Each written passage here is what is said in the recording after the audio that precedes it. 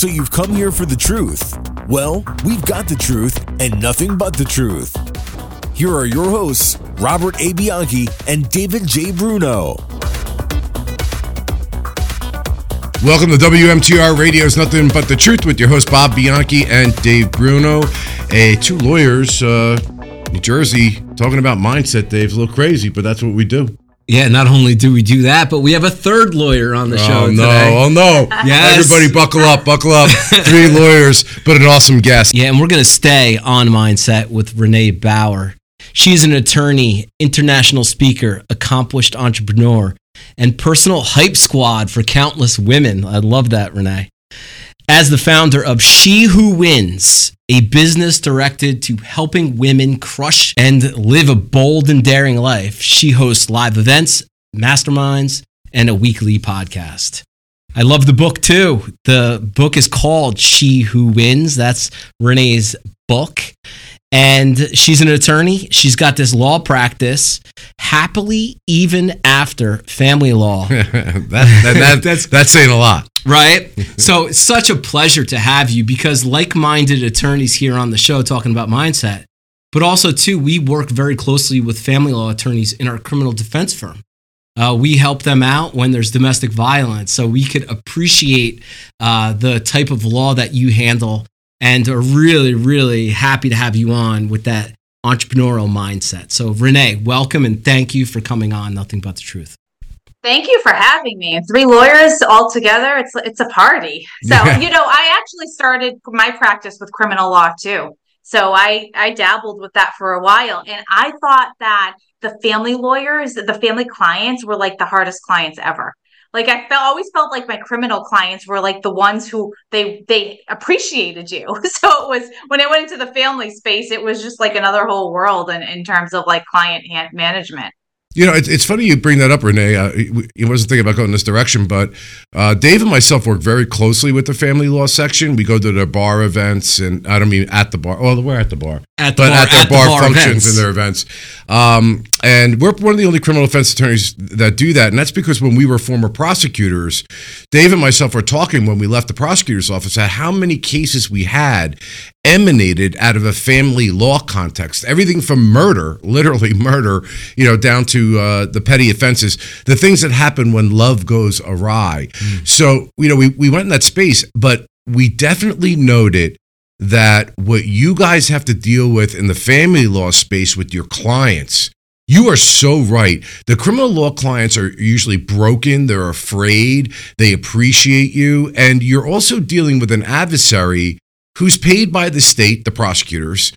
There's a lot of also tension amongst the family lawyers. Talk to us a little bit about that, because I think it's I'll give you my anecdotal example I always give about why I don't practice family law. We do domestic violence, but not family law. I would rather represent a guy who ran 12 nuns over on the sidewalk on purpose than handle one matrimonial case because of all the emotion that's involved in it. Does that make sense to you? I mean, and it makes absolute sense, which is why I love your podcast about mindset. Because for these clients, once they realize that it actually has nothing to do with how much money they're getting, or it actually has nothing to do with whether they're getting that Christmas Eve or what that parenting schedule looks like, it's all mindset and it's all perspective. And so the opportunity in this area of law is if I can get to somebody before they go down that path, before they go down that, like, I want to just have my day in court, I want my spouse to pay, and help them to realize that the opportunity on the other side of that is it has nothing to do with actually what's in their divorce contract, then we move quicker, we move faster, they're happier at the end. So I look at family law as everything to do about mindset shifting. And like, that's where the work starts. Before we look at financials, before we talk about whether you're keeping the house or not, like, let's do a check-in and see what's going on inside of you and how you're dealing with that emotions, because you're 100% right. That's half the battle. Yeah, I think that is so perceptive. It's like what we do as well, but not to the level that you have to. Is trying to put them in the right mindset, the client, to calm them down, to get the fears away, to focus in on the issue, and to let them know that at the end of the day, you're going to go through a very traumatic experience. But we give them a lot of materials to read and books to read to say, you've got two directions ultimately. Whatever's going to happen with the case is going to happen. Now, we're really good at handling those cases, so rely on us.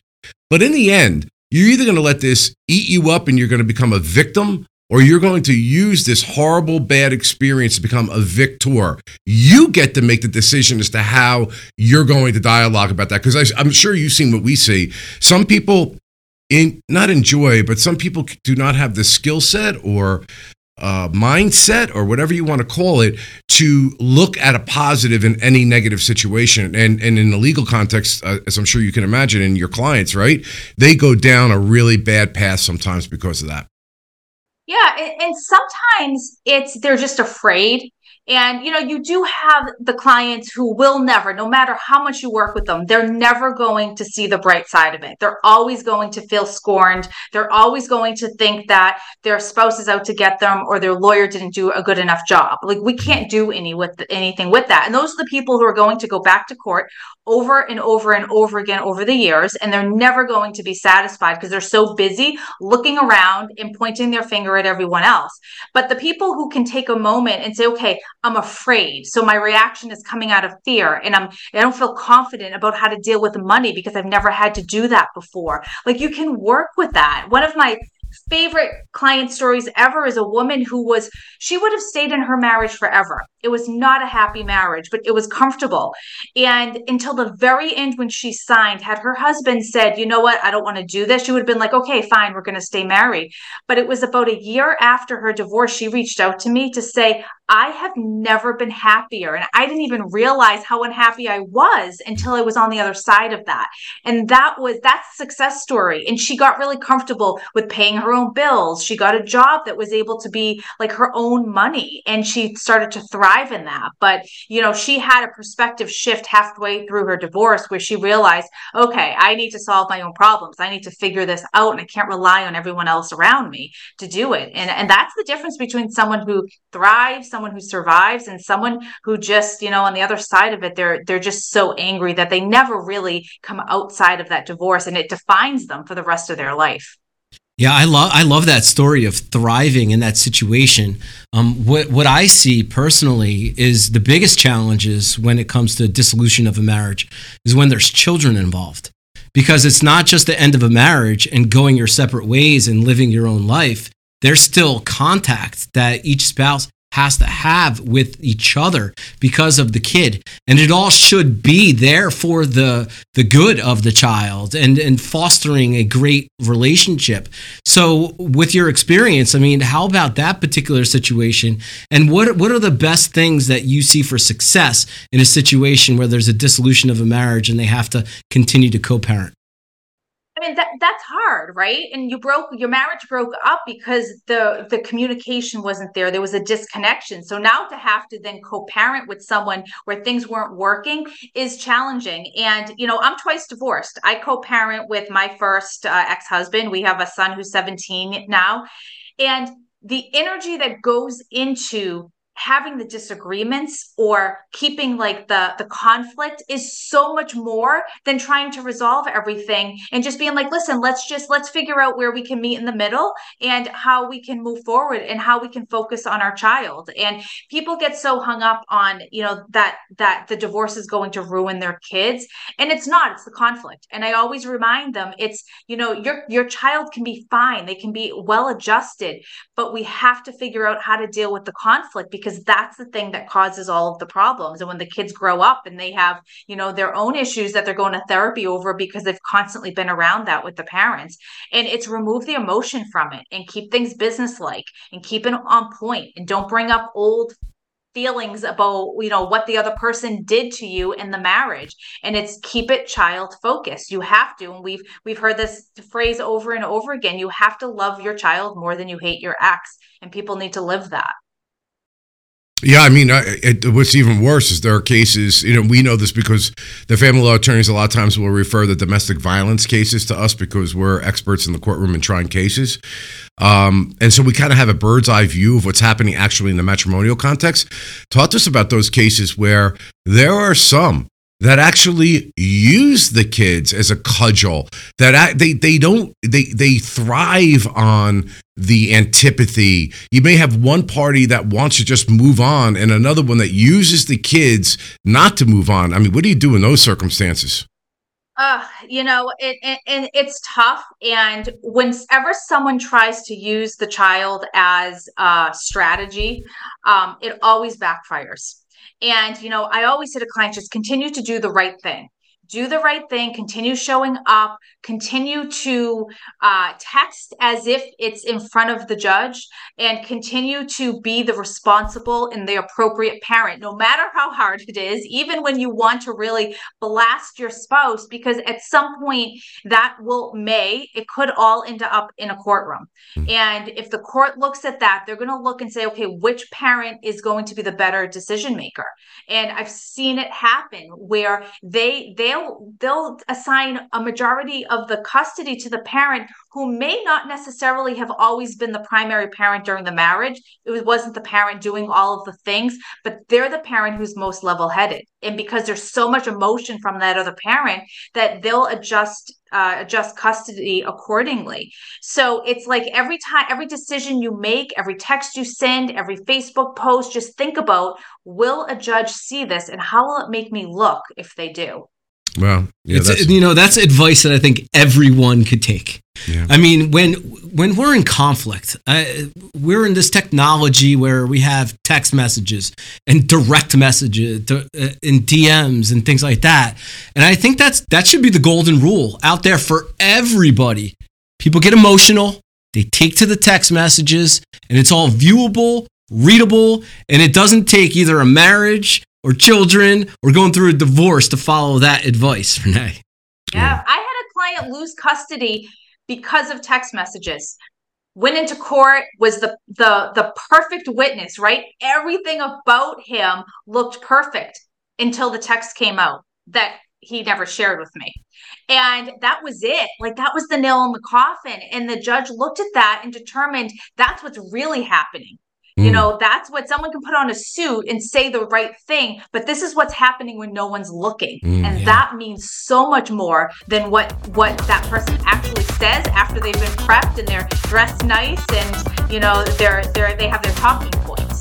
Yeah, wow, amazing. Well, listen, we're going to take a break real quick at WMTR Radio's Nothing But the Truth. This went fast, Dave. So we're going to be back on the other end. Please stay with us.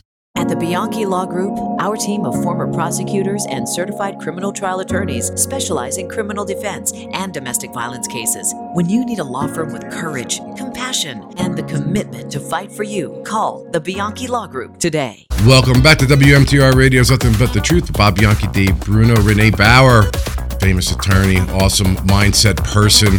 So Renee, let me ask you, we talked on the other before about your clients. Another thing that I've noticed, and I can tell you from all trial or litigators, there's a lot of emotion that I don't think people get. I don't think they realize how hard and how dedicated, whether I was a prosecutor or now as a defense lawyer, when you're trying cases, you're barely sleeping, you're not eating right, you're studying, you're dreaming about the case when you do sleep. The good lawyers really, really do care. And it's funny. So many people have a negative opinion about attorneys, yet when asked, how do you feel about your attorney? There's an overwhelming, like 90+% that say, oh, well, my attorney's different. But it's an adversarial system a lot of times. So of course the other side's never going to like the lawyering side. But when we do go to those family law retreats and hang out with our family law attorneys, the lawyering can be very brutal.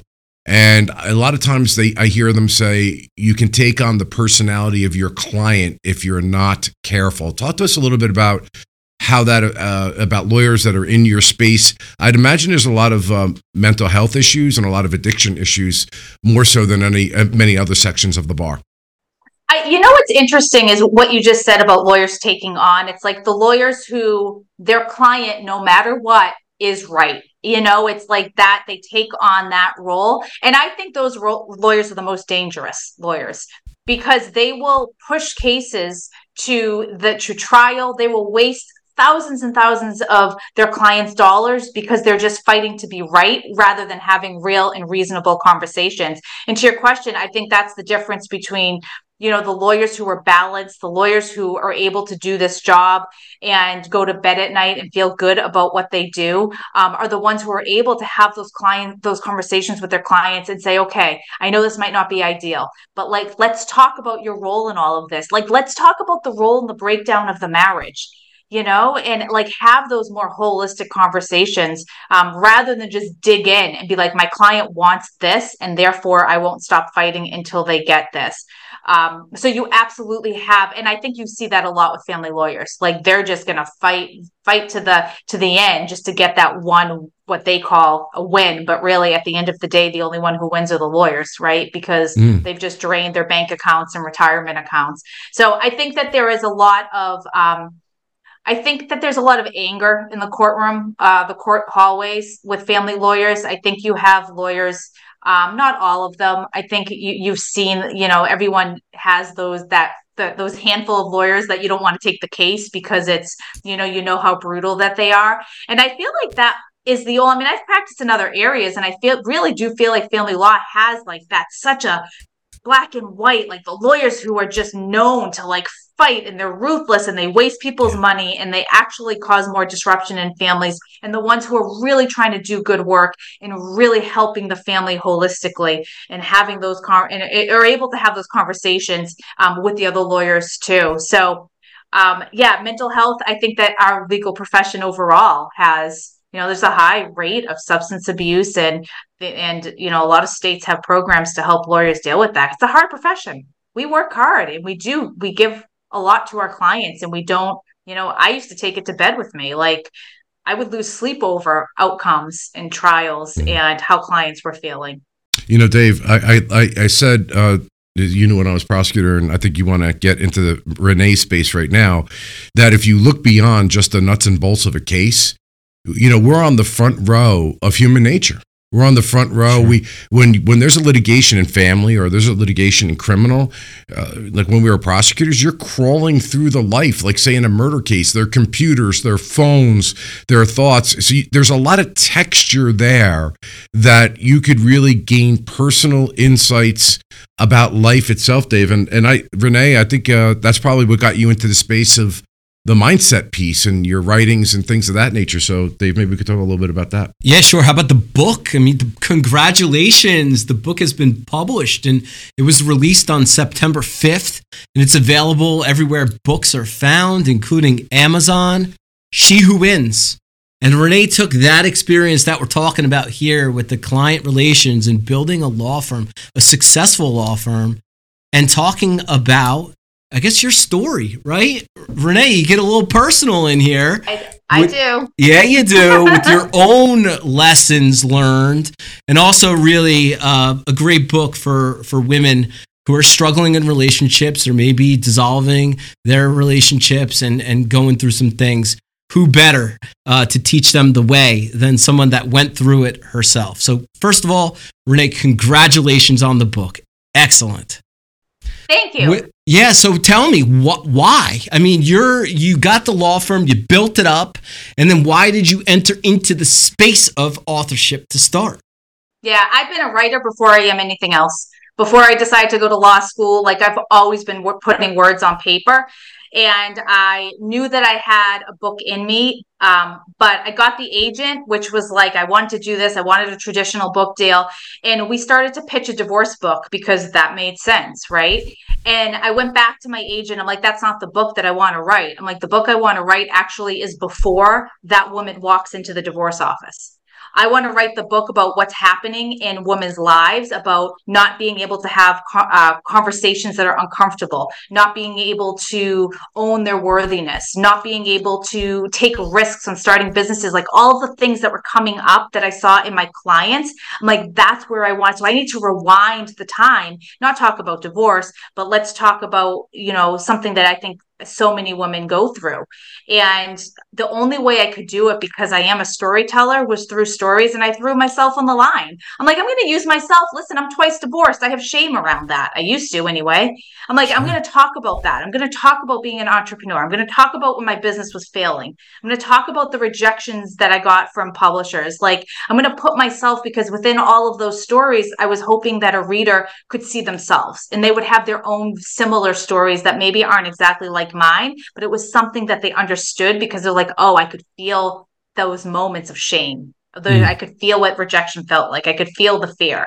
And so that's what the book is all about. Renee, just real quick, do you see, given the title of your book, a difference in the way men and women approach these issues? I do, because, the book isn't anti-man. And I've had that conversation. It's like, oh, is it men bashing? No, it's absolutely not. It's taking the lens of similar issues that I think men experience too. I think men experience imposter syndrome. I think men experience blurred boundaries. I think men experience body image issues too. But the lens that I share it is just my lens. And it's obviously I'm a woman, so it's from that perspective. But the feedback I'm getting is that men are reading the book and they're using it to have conversations with the women in their life to try to understand them. But then also they're saying, well, I get that, like, you have a chapter here on like body image, but I felt that too. And I'm a guy. So the topics, I think, just are human topics that anyone experiences. But do you feel, from a litigation perspective, that there is a different way that men and women will view a situation, and or the way you need to communicate with them? So that's a tricky question, because I think it depends. So, like, from a client perspective, it depends on who's sitting across from you, right? And you assess and you size up and you realize that this person's going to come from a more emotional place. And I think men do too. Like, I think that I've had plenty of men who have been extremely emotional. And I've also had men who have been a little bit more like they want the numbers. They're going to keep it business-like. But I've seen women that way too. So it depends on, I really think it depends on the person. But overall, if we're going to like generalize, I think a lot of like the topics that I talk about are really come from like such an emotional place, where men may be able to like put it in its box. They're going to talk about money. Like, guys talk about money. The women don't talk about with their girlfriends how much money they're making, like their salaries. And why aren't they? They're embarrassed. Like, they're told that you don't do that. It's impolite to do that. And it's like, it's just different conversations that women typically have than men. Well, interesting. How about your day-to-day personally? I mean, successful businesswoman, you have a lot of things going on with the book and your firm and stages and masterminds. What are some of the things that get you through the day that maintain that positive mindset? So I have gotten really good at saying no, and just having that be a complete sentence, because I found that I was before saying yes to everything and trying to do too much, and I ended up overwhelmed, and I ended up feeling like I wasn't actually moving the needle on anything. So I got really good at looking at each week and being like, okay, what are the goals this week? What do I want to accomplish? And that changes, from day to day and week to week, and even season to season. So now I can look at something and be like, I know this is a no, because this isn't where I want to put my time. And then making space for all of the things that absolutely fill me up, that move the needle in my business, and also for me. It's so important for that self-care element, for that spiritual element, and really making the time to do those things and decompress. And that's one, as like a high achiever and entrepreneur, that's like the hardest one, because it's like, okay, if we take those couple hours doing something, then it's time away from something else, is from building the business. But I also realize that it's that time that actually moves things forward, because it's in those moments that I get the spark of new ideas and I get renewed energy. And now I'm like ready to go. That's Brendan Burchard the other day was just talking about the enemy, that once you've achieved the success and heights where you're at, I forget what he called it, like the monster, or he gave some analogy, is the ability to say no. So you're right on with that. Well, listen, this really went very quick, Renee. We are really honored that you would come here and speak with us, and we hope that you'll come back, because I think there was a lot more we wanted to cover that we weren't gonna we didn't get the opportunity to, but at any event, you listen to WMTR Radio, Something About the Truth with Bob Bianchi, Dave Bruno. Dave, talk to us about where they can find the show. Yeah, nothingbutthetruthpodcast.com is the place where we drop the video. We're filming video today with Renee and also the podcast and all the podcast platforms. But you could find those videos at nothingbuttetruthpodcast.com. And just finally, Renee, appreciate you coming on. And I'm glad you didn't say no to us because that was a hell yes. So it wasn't even a question. You outperformed, absolutely. So thank you so much for coming on, and to all of our viewers and listeners that listen to this show, thank you for your support. Yeah, and for the viewers out there, and Renee, we'll talk to you about this offline. Don't forget, we're going to be restarting our course, but now it's going to be virtual instead of in brick and mortar where we used to have 12 participating college. Our career in law program that we started from when I was the county prosecutor and we brought to our private practice, Renee. It's a course to teach kids that are interested in careers in law. It's a 6-week course. We have many modules of Meet the Professionals. Maybe you'd be willing to come on, talking about all the things you can do with that law degree. What does the life of a lawyer look like? I think you'd be perfect, actually, if you were ever interested in coming on and giving a module, because you're evidence not only of what a day in the life of a lawyer is, but also all the things and opportunities you have to reach people like you did with your book. So anybody that's listening or watching, you can go find that at iwanttobealawyer.law. Absolutely. Right. Welcome. You're welcome, Renee. We'll reach out to you. Certainly, this is right up your wheelhouse, too. But thanks again for everyone listening, and especially thanks to Renee Bauer. Congrats and good luck on that book. Thanks for having me. This was great. We're the Bianchi Law Group, a team of former prosecutors and certified criminal trial attorneys. But here's the thing. He put himself in a box when he said... Relied on by CNN, Fox News, MSNBC, Law and Crime, and news leaders across the country for our criminal defense expertise. To get a search warrant, you have to have probable cause that a crime's been committed and there's evidence in a particular place. When you need a law firm with courage, compassion, and the commitment to fight for you, call the Bianchi Law Group today.